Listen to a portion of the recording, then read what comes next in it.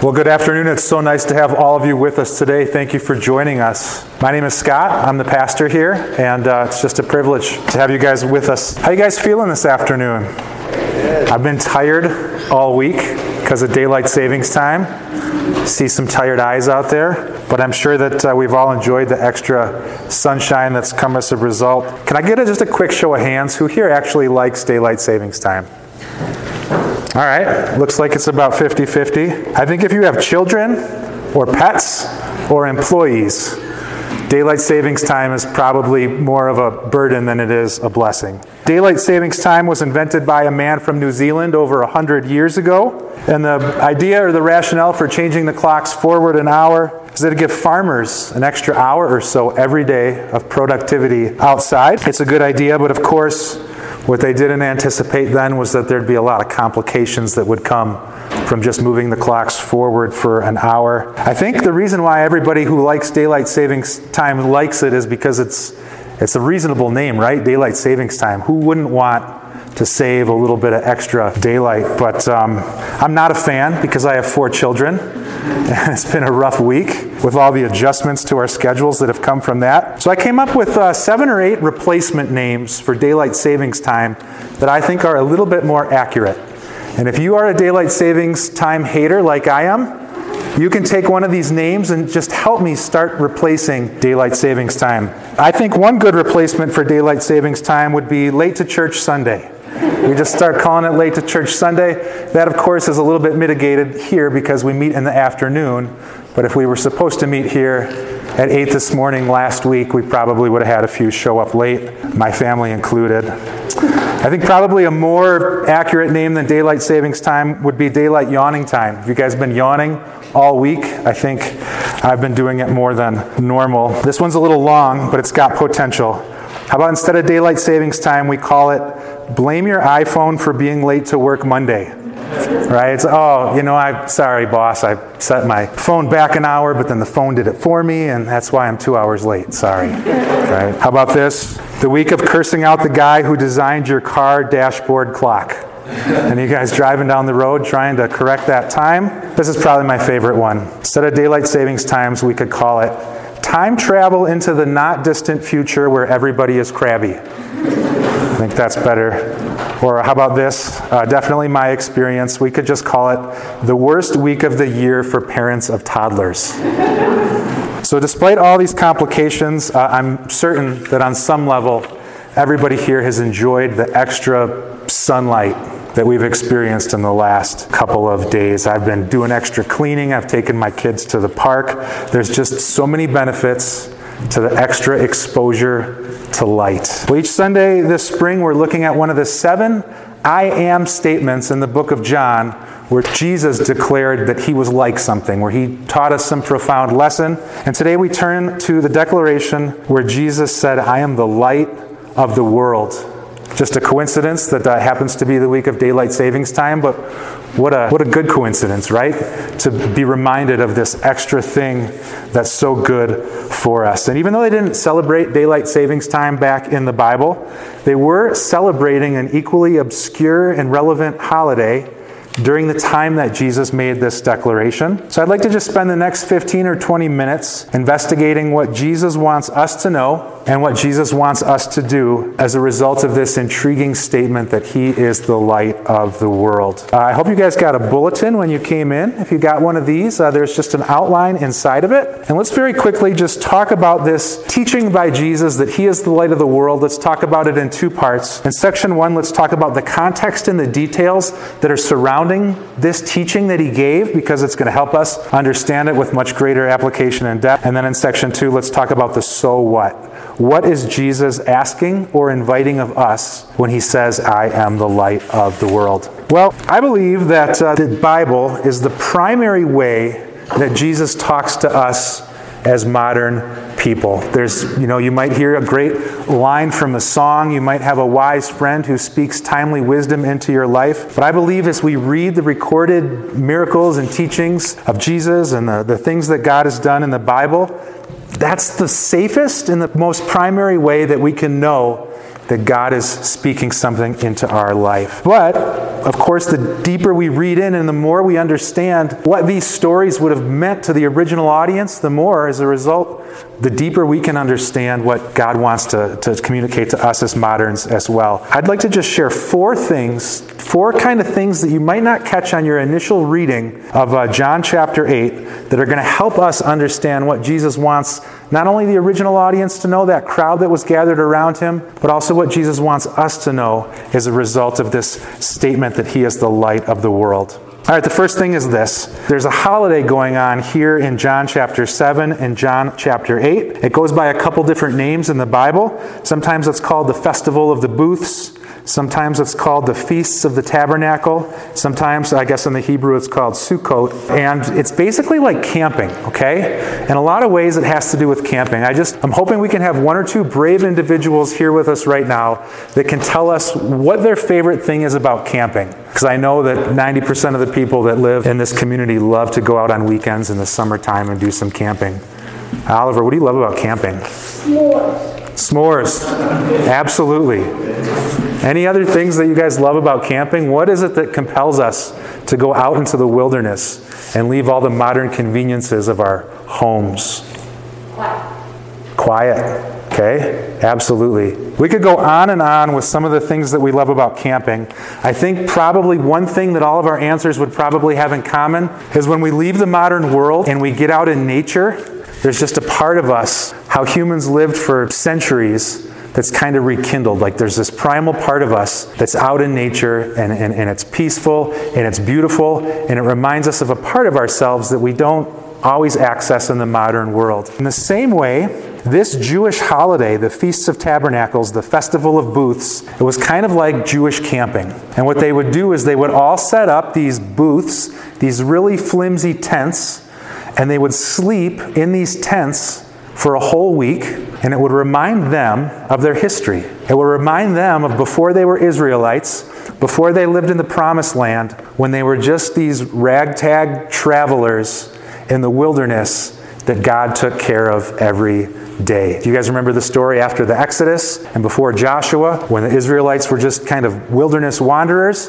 And that's what they're celebrating here in this particular festival that today's story takes place in. There's two particular things that Jewish people celebrate during the Feast of the Booths. The first one is from Exodus 13:21-22. And there's this story that they were disoriented and they didn't know where to go. And God led them with a cloud in the sky by the day and a pillar of fire in their camp at night. And there were a lot of things that accomplished, but it was a reminder that God was with them. Even though they were wandering in the desert, God's presence was with them. Jewish people also celebrate the Feast of the Tabernacles to remember the story of Exodus 17, 1-7, where they were thirsty and they had nothing to drink.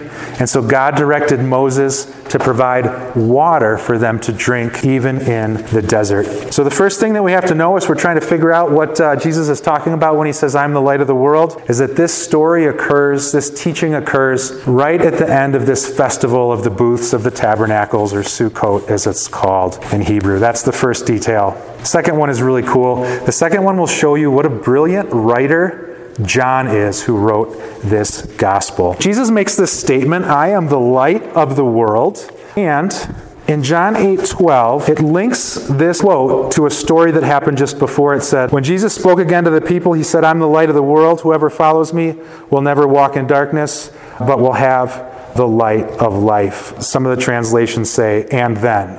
So it's clearly linked to this famous story in John 8:1-11, where a woman is caught in adultery. She's brought up in front of a crowd, and the penalty in the Old Testament for adultery was death. And so the crowd is so self-righteous that they're actually enacting what they believe is their duty to execute this woman.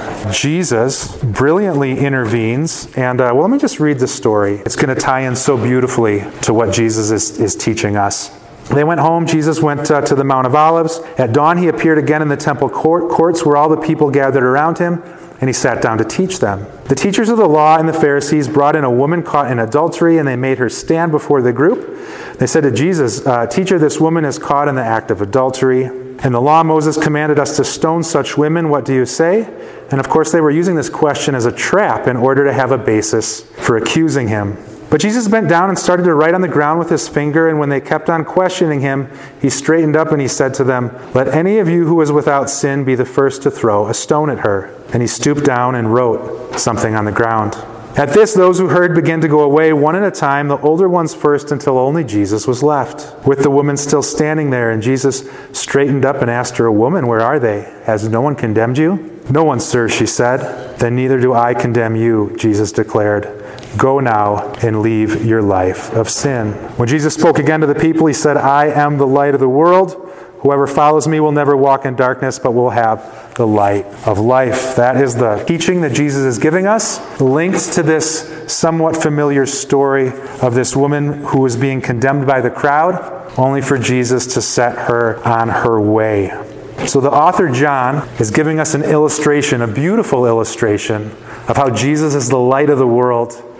And he's doing it in two ways. All throughout the Bible, Old Testament, New Testament, sin is repeatedly referred to as darkness. Repentance and walking with God is repeatedly referred to as light. So here you have a story of a woman who, because of Jesus' tender intervention, well, he's tender to her, but he's courageous to the crowd, and she has been turned from darkness to light. Did you catch that? She's left a world of sin. She's now forgiven, and we can assume following Jesus. And so the author John has showed us a picture, an illustration of how Jesus turns somebody from dark to light, right before he says, "I am the light of the world." I'm speculating here a little bit, but what we know about this festival and people that are sleeping in these tents that they've built, and it's also kind of the celebration of the harvest, and so there's eating and there's drinking and there's celebration, and so probably the most plausible and rational explanation for what's happening here is this woman got caught up celebrating with somebody and they were in the tent together, and there's really flimsy walls, and the sun came up in the morning, and now their guilt and their sin was exposed. Right? That's probably what's happened. That's how the people who are trying to catch Jesus in the trap have figured out what's going on. And so again, you have this second layer of something that's happening as the darkness turns to light. John is such a good storyteller. Well, the third detail that I think we need to refresh our memories on as we figure out what Jesus is teaching us here, it comes from that particular phrase that we've been talking about each week, where Jesus says, "I am." And remember back in Exodus 3:13, I'll just read it again. Moses said to God, "Suppose I go to the Israelites and I say to them, 'The God of your fathers has sent me.' If they ask me, 'What is his name?' what shall I tell them?" God said to Moses, "I am who I am.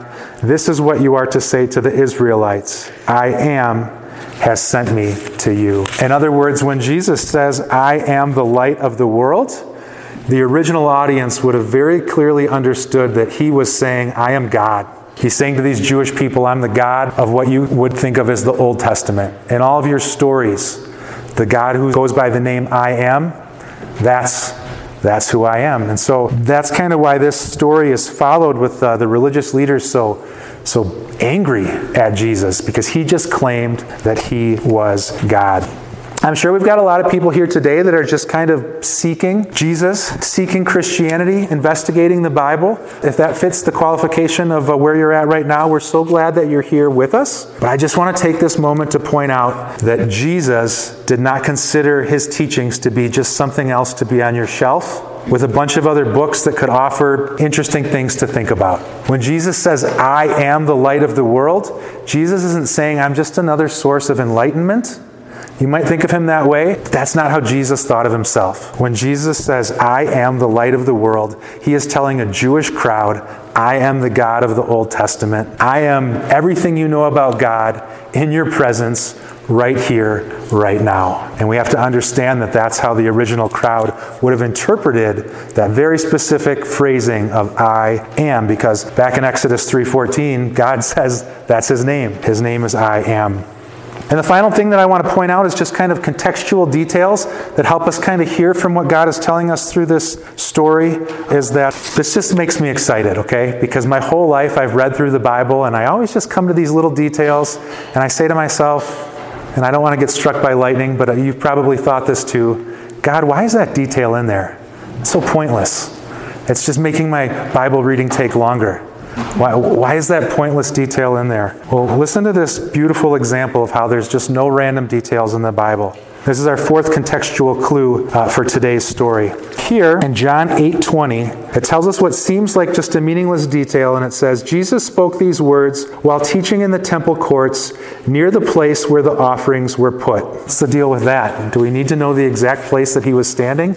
He was standing, according to John, in the treasury in the temple. Now, archaeologists have uncovered, you can still go to recreations of the temple today, and the treasury is in something called the women's court. Okay? That's a little bit misleading because women could sit there and men could walk through it.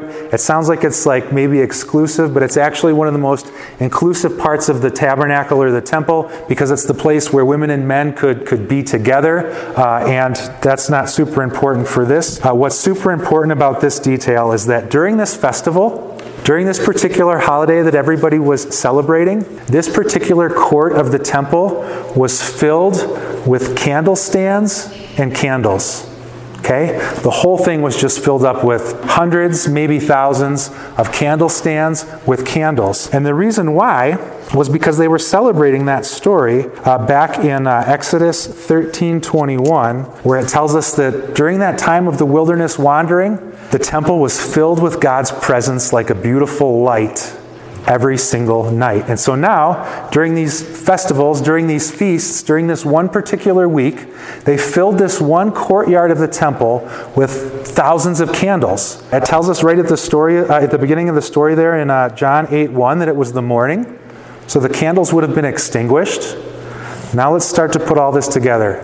Jesus is standing in front of these unlit candles that help those people remember the time when God's presence was visible and with them through the form of a great light. They remember that through lighting these candles, but right now the candles are extinguished, and Jesus, according to John, is standing right in front of those thousands of unlit candles. He's saying, I am the light of the world. He's saying, I am the presence of God. I am the light that symbolizes God's presence, and I'm with you right now. And now let's start to wrap up by putting together what it is that John is probably wanting us to take away from this declaration when Jesus said, I am the light of the world. The first one is this, and I'll just combine two things from the outline. Jesus is teaching the audience, and by extension, he's teaching us today, that he is the provision in the presence of God. He's telling the audience that all these good things that you're celebrating that God did in the past, the water in the desert, the light at night, the cloud by day, Jesus is saying, I am God's provision for you. And of course, he's also saying that I am God's presence with you. These festivals that we're talking about here are kind of this remembrance of all the good things that God had done for the Jewish people. And Jesus is kind of reinterpreting it by saying, definitely celebrate all the good things that God has done, the provision that he's given you in your past, the times that you've experienced his presence. This is kind of the game changer. Jesus is also saying, but moving forward, recognize that I am the primary revelation of God's provision and God's presence. And it talks about this in other places throughout the New Testament, how Jesus has kind of reinterpreted some of this stuff. One beautiful verse that talks about that is in Hebrews 1:3, when it says this, Jesus is the radiance of God's glory and the exact representation of his being. So radiance, it's using that light imagery to reinforce what Jesus is saying. He's the provision and the presence of God. So let's talk about how we could apply this, or how we could kind of make this relevant in our modern lives. In this festival that's being celebrated, these people are remembering what God has done in their past. They're showing gratitude to God through the celebration of this particular festival. The application for us is we also are supposed to connect with all the things that God has done in our past. Just like some people go camping to connect with nature, Jesus is saying, I am the ultimate revelation of God's provision and God's presence. And just like the Jewish people connected with that through these festivals, I think Jesus is telling us that we are called to celebrate what he's done in our lives. Sometimes it feels like the pastor is telling you all the things that you've done wrong. I just want to tell you guys that you've done this right. Because if you've shown up this afternoon to worship Jesus, you are celebrating God's provision and God's presence in your life. Because Jesus is telling us here that these things occur through Jesus. I'm so glad that you guys joined us this afternoon. I hope that the worship blessed you like it blessed me. I was even talking to somebody as we walked in this afternoon, and we basically said, you know, our worship team could get on a plane and fly down to Nashville and cut a record, because they're just so gifted musically. It's just so beautiful. So you don't even need to be good at singing if you come to Big Sky Christian Fellowship, because our worship team is so good at worship. The application point is this, guys. You need to carve out time every week for you and your family to just celebrate and be grateful for the provision and the presence of God in your life. And that comes primarily through Jesus Christ. If you don't have anything going on Sunday afternoons, we'd love to have you come here and worship with us and celebrate God's presence and provision in your life. Just like the people in this story are celebrating this festival of God's light in the temple at nighttime, we celebrate the light of Jesus Christ in our lives. That's what Jesus is telling us when he says he is the presence and the provision of God. And here's the second thing that I want to wrap up with before we kind of conclude our service. So the two P's that we talked about so far, just to help you remember, Jesus is the provision of God. Jesus is the presence of God. This is not a concept that would have been familiar to the original audience, but you guys have all been in science class, and you know about photosynthesis, right? It's our third P word. What is photosynthesis? It is the process where light gives life. Photosynthesis is the process where a plant receives sunlight, and then a bunch of science stuff occurs, and then the plant grows because of that light. Have you guys noticed the beautiful photosynthesis, the beautiful spiritual photosynthesis that happens to the woman in this story? She is making poor choices. She's being taken advantage of. And then she experiences the light of Jesus Christ, and she's transformed, and she has growth. Beautiful spiritual photosynthesis. Jesus' encounter with this woman caught in sin demonstrates that the moral and the spiritual brightness of Jesus Christ, it eradicates sin and darkness in our life, and it fuels growth. Okay? So when we hear people teach about Jesus, when we sing about Jesus, when we read our Bibles and we understand who Jesus was and what it is that he came to do and what he accomplished, that's photosynthesis, right? As we experience the light of Jesus Christ, we experience spiritual growth as a result. Remember how I told you that John is just such a brilliant writer, and he layers things into the story that you might not pick up on until your fifth or sixth time that you read it or hear it taught? This woman is experiencing this kind of accusations by the crowd, and she's saved by Jesus, but she's saved by the mediation of Jesus. And Jesus saves this woman in two beautiful ways, okay? The first one is through his teaching, right? The crowd is like, the Old Testament tells us that we have to kill this woman because she's done something so sinful. And then Jesus teaches, right? He says, well, are any of you faultless? Are any of you sinless? How about the person here that's never sinned picks up the first stone to kill this woman, right? And they're all like, well, none of us are sinless, so none of us can cast the first stone. So the teaching of Jesus provides this kind of intercessory, this mediation that gets in between the hostility of this crowd, blocks it, and kind of provides this healing for this woman. I've been thinking about this. Sometimes I think of myself as like a Bible detective. Have you guys ever wondered what Jesus wrote in the sand? It says Jesus bent down and wrote something in the sand, and it was something that he wrote that caused the people in the crowd to walk away. I'm 99% sure I know what he wrote in the sand. Want to know what it is? There's a verse in the Old Testament. It's the only verse in the Old Testament that combines this idea of the water that gives life with this light that gives life. And remember, this particular holiday is a celebration of the two things that God did in the Old Testament. He gave the water in the desert, and he gave them the presence of the light at nighttime. And listen to what it says in Jeremiah 17:13. And keep in mind, earlier in John 7, before this particular story, Jesus had told the crowd, anyone who believes in me will have streams of living water. So he's already been talking about these ideas of life and water. This is total speculation, but I think Jesus bent down and wrote Jeremiah 17:13 in the dust. And it says this, Lord, you are the hope of Israel. All who forsake you will be put to shame. Those who turn away from you will be written in the dust because they have forsaken the Lord, the spring of living water.